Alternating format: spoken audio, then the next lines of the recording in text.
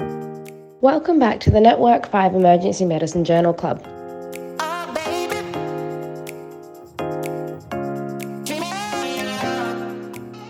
Our third and final paper today will be presented by our very own Dr. Maria Martino, who's one of our Westmead ED Advanced trainees. She'll be talking to us about the use of PPIs in ED for the management of emergent upper GI bleeders, something I think that's very pertinent to all of us who work in ED.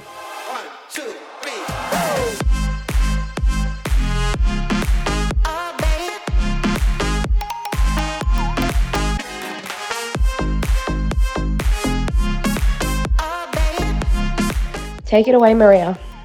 I'm talking about a study entitled Proton Pump Inhibitor Treatment initiated prior to endoscopic diagnosis in upper gastrointestinal bleeding.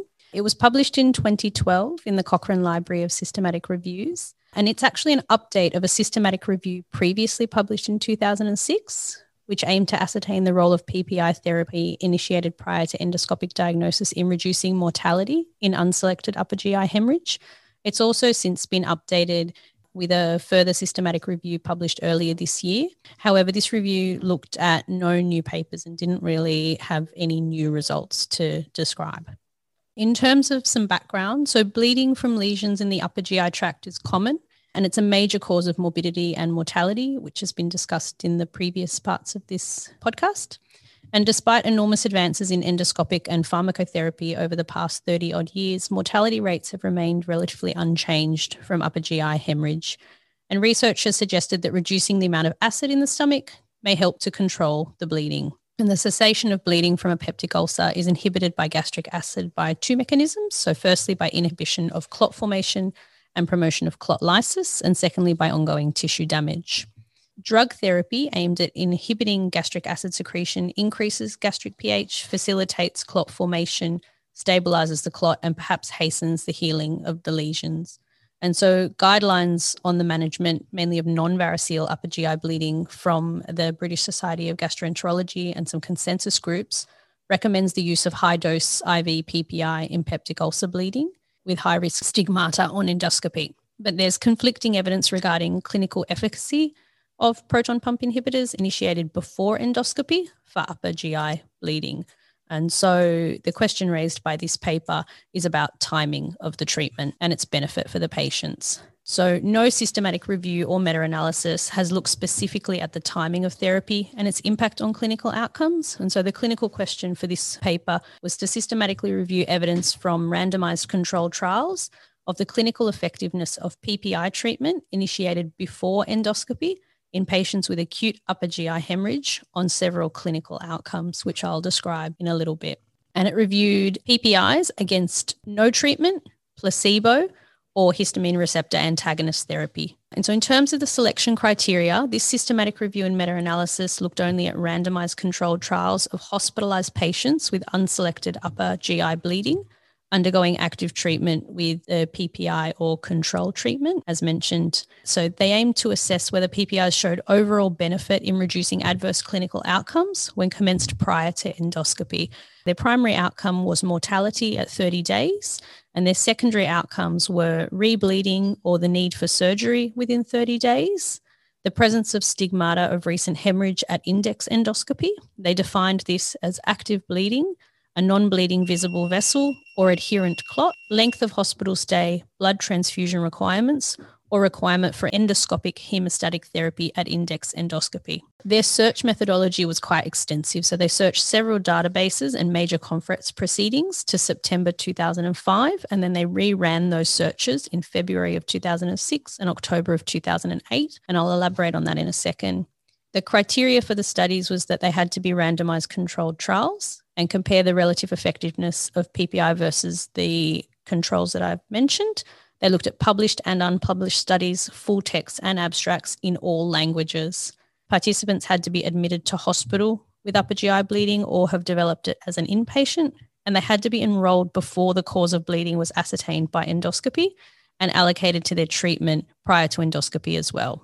The treatment group and the control group had to receive their treatment IV or orally, and the two groups had to have been managed similarly And in terms of their search methods, they did electronic searches of the Cochrane Library, Medline, Embase and CINAHL. They also did electronic searches of the National Research Register and the Upper GI and Pancreatic Diseases Trials Register. Reference lists from the trials and identified articles were hand searched to identify further relevant trials. Conference abstracts were also hand searched, and the authors of trial reports published only as abstracts were contacted and asked to contribute full data sets or completed papers. They also searched several web-based resources, and members of the Cochrane Upper GI and Pancreatic Diseases Group and experts in the field were contacted and asked to provide details of outstanding clinical trials and relevant unpublished materials. They had 2 review authors independently checking trials and assessing the data for extraction, and they had a 3rd to deal with discrepancies. Any missing values in the data were requested from the authors, and analyses were performed with an intention to treat basis. Assessment of heterogeneity was done using a chi-squared test, I-squared statistics, and visual inspection of forest plots. And they determined that there was no significant heterogeneity among the studies. Meta-analyses were only performed if 2 or more trials with similar comparisons and outcome measures were found, and subgroup analyses were done for degree of allocation, individual control treatment, the route of PPI administration or the PPI used, the report of using endoscopic hemostatic treatment, and a specific subgroup restricted to patients with peptic ulcer bleeding rather than unselected upper GI bleeding. In terms of the results of the search, 94 articles were initially identified from the electronic searches and 33 further articles from the rerun. Nothing more was found from hand searching. After review, 69 were excluded as they weren't relevant, and 3 further because they had inadequate data. And of the remaining 55, 49 didn't meet the eligibility criteria, so 6 trials were included in the study. All of these were randomized controlled trials. 4 were single center, 2 were multi-center, and they were across Europe and Asia.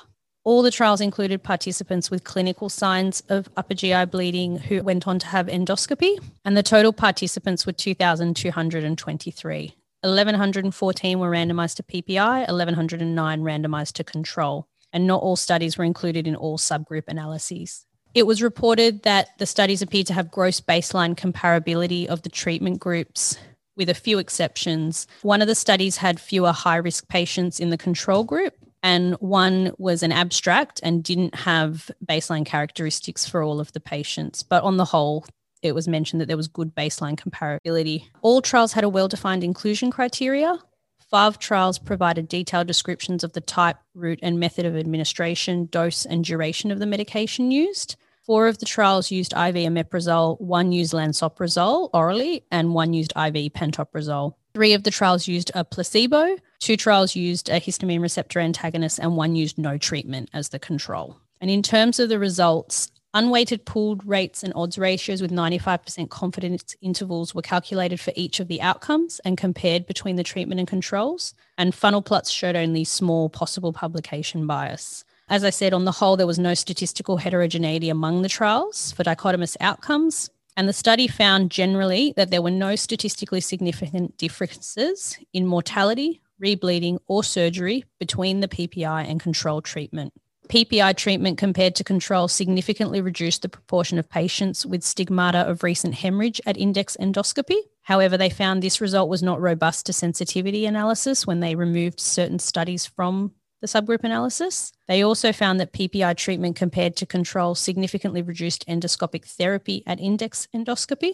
And for continuous outcomes like length of hospital stay and blood transfusion requirements, they actually couldn't perform an analysis because there wasn't sufficient data. When they broke it down by individual outcome, all the trials reported for mortality rate. The only difference was timing in the groups. So they did 5-day, 30-day, and 40-day mortality across the groups. But again, they found no statistically significant effect. For rebleeding and surgery, data was extracted from 5 trials each. For the rebleeding, 2 trials offered scheduled repeat endoscopy to all patients. 3 trials offered an option, but didn't give the criteria for who got it and who didn't. And again, indications for surgery were variable across the studies, but no statistically significant effect was found for either rebleeding or surgery between PPI or control. For stigmata of recent hemorrhage and the need for endoscopic treatment, that was where they found a benefit. But again, the results weren't robust to the exclusion of the papers in either of those two subsets. In the subgroup analyses I mentioned before, they found the same results as for the whole paper. And so in conclusion, this was the first updated systematic review and meta-analysis assessing the clinical effectiveness of PPI therapy initiated prior to endoscopic diagnosis in patients with acute upper GI bleed. They mentioned mortality obviously was the most important outcome, but there was no evidence that initiation of PPI prior to endoscopy had an effect on mortality. They determined that the quality of the evidence was low, and while the confidence interval was wide, it might be a true result. It might also suggest inadequate power to rule out clinically important differences. There was no effect on rebleeding or the need for surgery, but interestingly, potentially a statistically significant reduction in stigmata of hemorrhage at index endoscopy with early PPI therapy and a reduced requirement for endoscopic hemostatic treatment.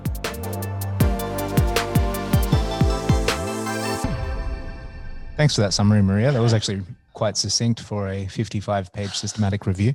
Just to begin with, I wonder, Tim or Varun, if you could explain to us why mechanistically pantoprazole or other proton pump inhibitors would help us in this indication. You alluded to it at the start in that it's around the detriment that we think gastric acid has on clot formation. To go further on that, there's been a lot of debate around, do you use an infusion or do you give bolus dosing? And there's been trials looking at that. And the theory around all that was also that would an infusion hold a more constant gastric pH as opposed to bolus therapy, because we recognize that the pH is important in clot formation in the stomach. I think you also mentioned that the idea of the actual pathology, especially being that of an ulcer, ongoing necrosis from the acid as well. So that two-prong effect.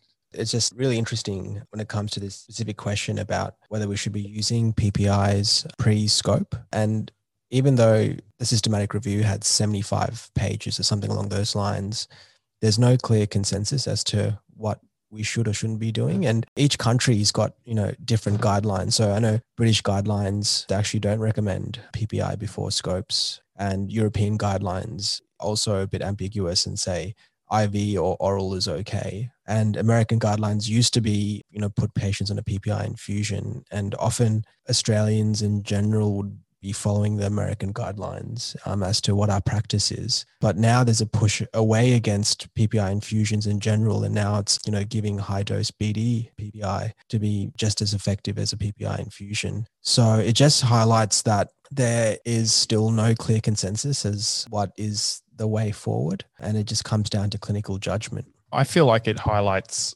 how well the endoscopic interventions perform, because ultimately, like, all these patients get scoped and then they have an intervention or they don't. And then there's data that's more convincing for PPIs post-intervention. So once we've done something, we do know that if you give PPI post, it reduces rebleeding, mortality and things like that. And I think giving it before, whether it's actually more an indication of the fact that patients get prompt endoscopy anyway. And I think the European guidelines hint at that, where they sort of say in centres where you have prompt endoscopy, you should potentially think whether you do need to use PPI infusion. And I find that really interesting, and it's something we could probably talk about around, well, can we always guarantee how promptly endoscopy is going to happen and things like that? So do we go about doing it anyway? Because that's sort of what the Europeans hint at, is around that access to prompt endoscopy. Or for a place like Westmead where we get a lot of transfers, I think if you're transferring a patient, there's a very good rationale to say, I think you should give PPI, because they may not get prompt endoscopy.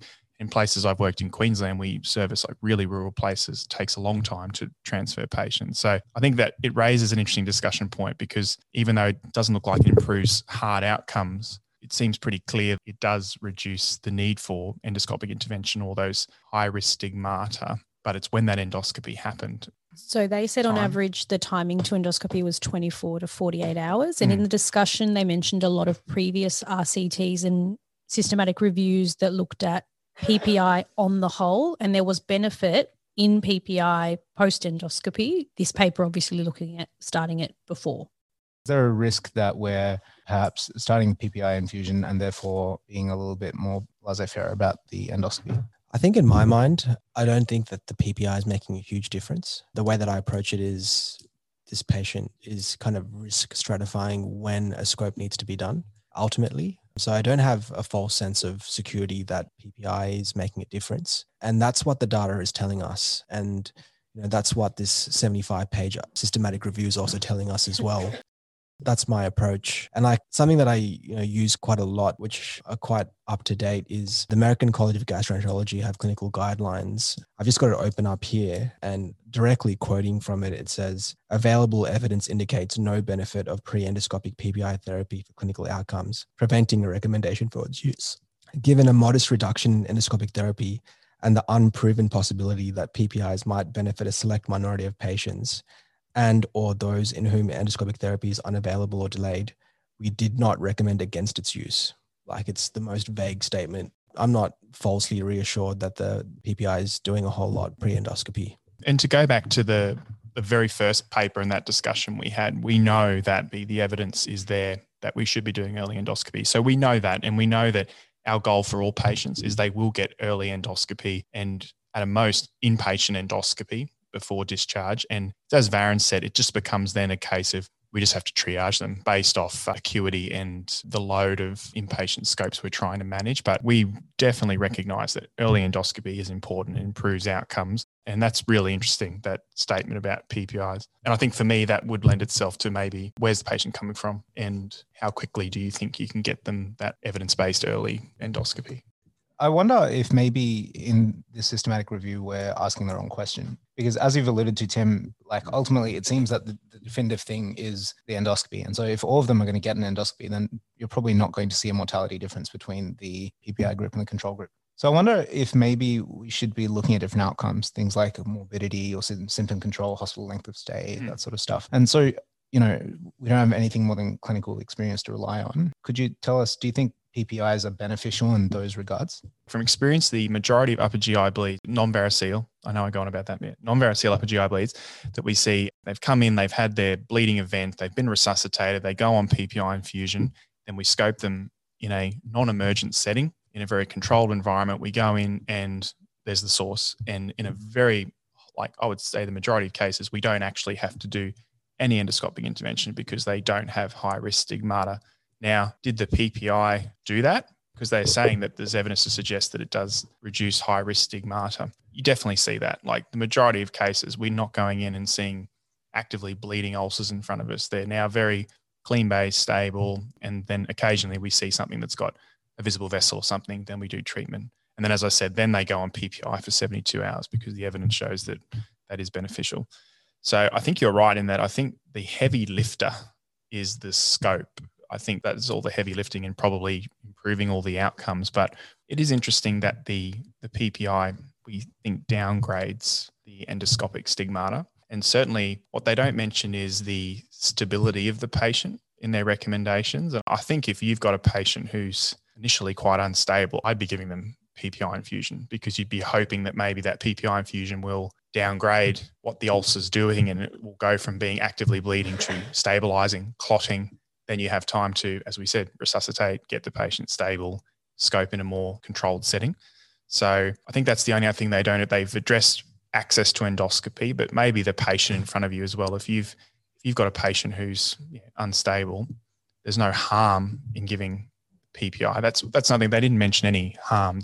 No, they didn't. And I wondered about that because I guess if you've got something that doesn't have great benefit, but there is some benefit, if there's almost no harm and cost effectiveness is good, would you just use it?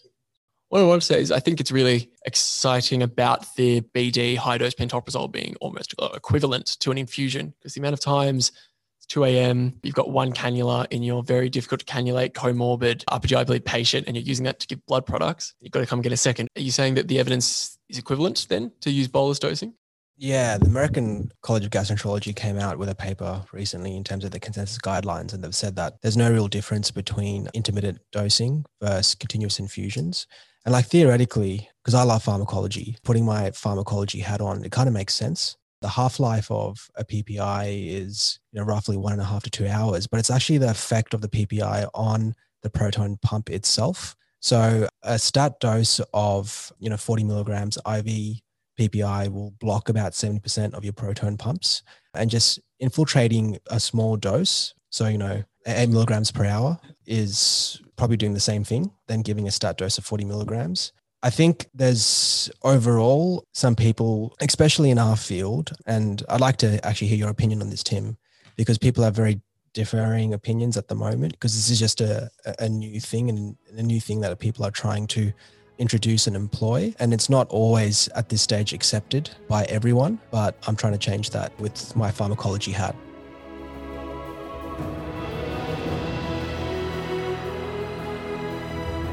It's a really nice hat.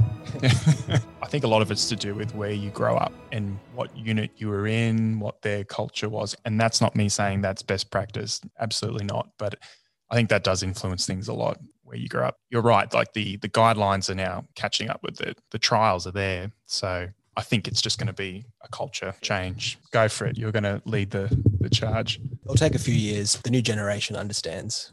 I think you'll find most EDs will be on board with a drug they can give as a push that frees up their cannula for the next 12 hours. PPI infusion and PPI in general is always something that I've parked at the back of my priority list when I've got the hosing GI bleeder. That just comes down to resuscitation in general. Ultimately, you need to acknowledge that nurses only have two hands, and you often don't have a million nurses. You've only got a handful of nurses, and you need to give them an order of interventions. And so for me, in the context of variceal bleeders, we've already talked about the specific things that we would look at there. But in the context of a GI bleeder, for me, it is blood products, number one, and potentially directed treatments in the context of things like varices.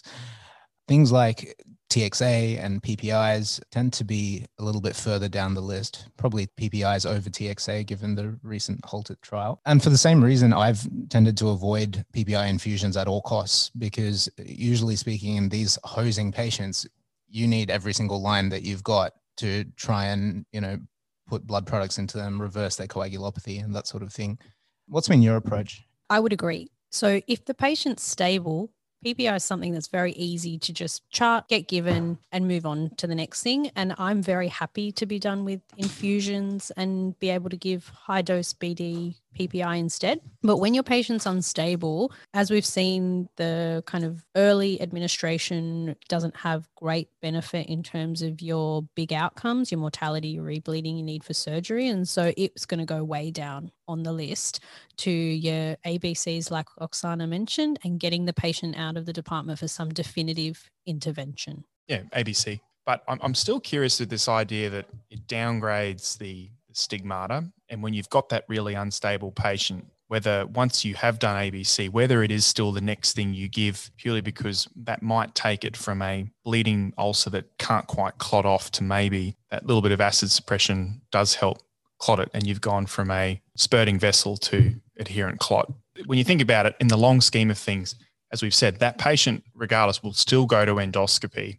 But now you've got a patient who's not actively bleeding in endoscopy to a patient who's got an adherent clot, which people who do endoscopy, that's a better scenario to be in. Yeah, absolutely. So as you always do, when you've got someone who's really unwell, you're going to just try and do everything. Interestingly, the thing that I think is really helpful is that bolus though, that 80, that first bolus, that's really big. Like if you can get that high dose straight in, that's really beneficial. Sort of moving on to the next question, like briefly talking about peptic ulcer disease and or just GI bleeding in general, are there other drugs that have these sort of marginal gains and be reaching for? So the only other ones that spring to mind in non-variceal bleeding is, so obviously your PPI, you can give your prokinetic agent, which is more in the hematemesis presentation, where you think you've got a stomach full of blood. And then it's coagulopathy reversal, if that's appropriate. In terms of the acid suppression, no, we don't use the H2 receptor antagonists. We don't use Pink Lady. Tranexamic acid, as far as I'm aware, it's not in many guidelines. In fact, we probably don't recommend using tranexamic acid in the context of upper GI bleeding because it's increased risk of forming clots, so being prothrombotic, myocardial infarctions, DVTs, PEs. I don't think that's advised in the context of upper GI bleeding. From my awareness of the research with TXA, the sort of likelihood of harm is very small. but the likelihood of benefit is even smaller. So if you're really throwing the kitchen sink at someone and it's an access block day and the patient has been sitting in ED all day and you've got nothing better to do, then I'm sure it's a reasonable thing to think about. But by and large for GI bleeding, I think Altered trial was good for telling us that it's not actually beneficial for mortality outcomes. So probably can be parked. Patients on aspirin, daily aspirin, what are your thoughts on withholding that in the upper GI bleed patient? I answer your question with a question. Why are they on aspirin? If it's for secondary prevention of cardiovascular disease or patients have stents, whether it's cardiac, iliacs, whatever, continue. It's only if they're on it for a soft indication. They're a diabetic. My doctor thought it'd be a good idea. I go on a bit of aspirin to protect my heart. No, but otherwise they should stay on aspirin. And the reason for that is we know that those patients, if they have a bleed, are at high risk of type 2 MI, et cetera, Plavix, different story. And that all comes down to if they've got stents, how long the stents have been in, et cetera. If they're a very recent stent, we're talking like less than 6 months. Normally, cardiology are heavily involved in those patients. Interestingly, like all our interventional stuff I was mentioning before, we rarely stop 100 milligram prophylactic aspirin for polypectomy, anything like that. The bleed risk is not really high and antithrombotic risk is huge. If there's a good reason for them to be on aspirin, you shouldn't stop them. So my take-home point is, while there wasn't any evidence to support the initiation of the PPI therapy to improve mortality, reduce the risk of rebleeding or surgical intervention, there was kind of soft evidence that it helps with stigmata of recent hemorrhage at endoscopy and the need for intervention for hemostasis. And so if there's not much harm and it's cost-effective treatment, it's probably worth giving. The second take home is that there probably needs to be maybe further subgroup analyses assessing cause of bleeding. This study looked at all comers with GI bleeding, and there are huge differences, as have been mentioned with discussion of the other papers, for patients who come in with cirrhotic bleeding versus peptic ulcer bleeding versus other causes. And this particular intervention may actually have weight just with the peptic ulcer patients. And finally, I guess we need to focus on other treatments with mortality benefit in those other groups. So your cephalosporins, your terlipressin and octreotide, your erythromycin, etc. Thank you so much, Maria. That was great.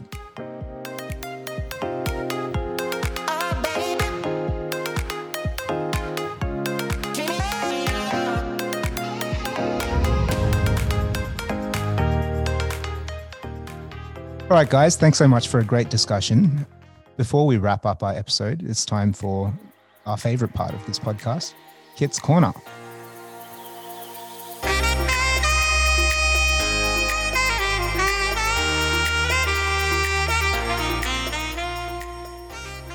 Thanks.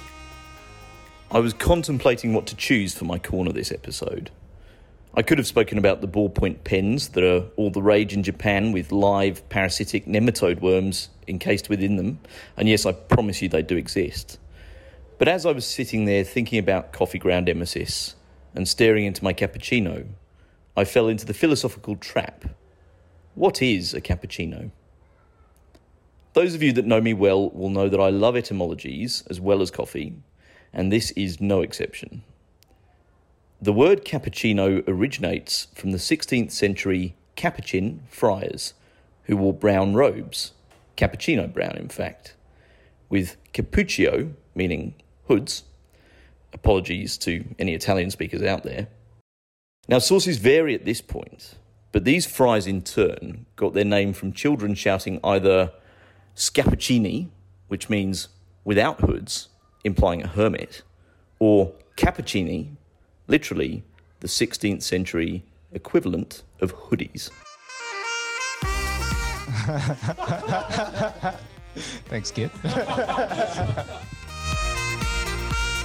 With that, we've reached the end of another great Journal Club episode. Thank you so much to our guests, Tim and Varun, for some really insightful discussion, and to Oksana, who was able to share her insights. Maria and Jack, again, did an excellent job of presenting their papers and sharing some thoughts. We really want to hear from you. So please, if you have any thoughts, questions, or you just want to get involved, please email us on westmeadedjournalclub@gmail.com. Otherwise, we look forward to being in your ears again next month, where we're going to be talking about environmental medicine. You'll always be my sky. You're the night sky hiding behind dark gray clouds. I can't figure you out now. I see your blue. There is so much cold in you, and the silence is so loud when you go. I just stay dancing with my shadow all day. Watch the tide. I can't find the point where I two pass the line. But you're the night sky. I'm trying to see your stars, but I've always feared the dark. Now I see violet. I can feel your silence. You always feel so far when your stars have burnt out and your heart makes no sound. I'll find validity in your